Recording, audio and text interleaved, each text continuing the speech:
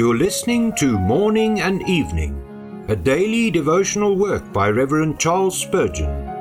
This reading is brought to you by the Spurgeon Study Bible, available in the original King James Version or the Christian Standard Bible at spurgeonstudybible.com. Good morning. Today is October the 8th.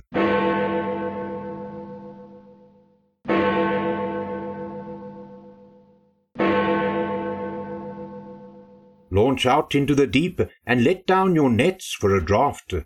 Luke 5 verse 4. We learn from this narrative the necessity of human agency.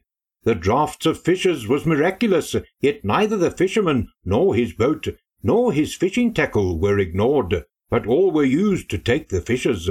So, in the saving of souls, God worketh by means, and while the present economy of grace shall stand, God will be pleased by the foolishness of preaching to save them that believe.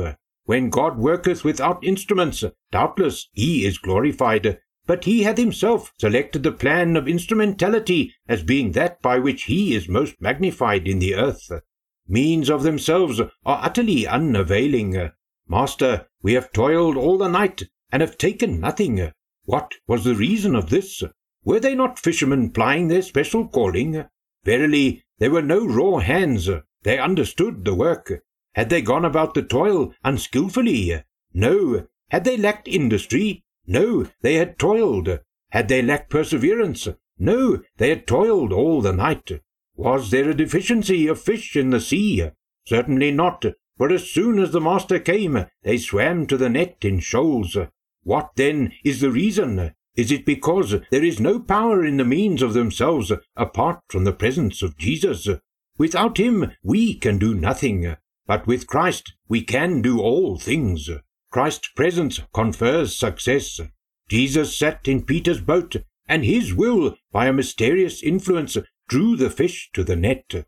When Jesus is lifted up in his church, his presence is the church's power. The shout of a king is in the midst of her. I, if I be lifted up, will draw all men unto me. Let us go out this morning on our work of soul fishing, looking up in faith and around us in solemn anxiety.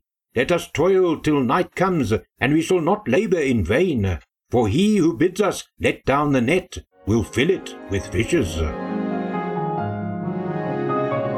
May the God of hope fill you with all joy and peace as you trust in him, so that you may overflow with hope by the power of the Holy Spirit today.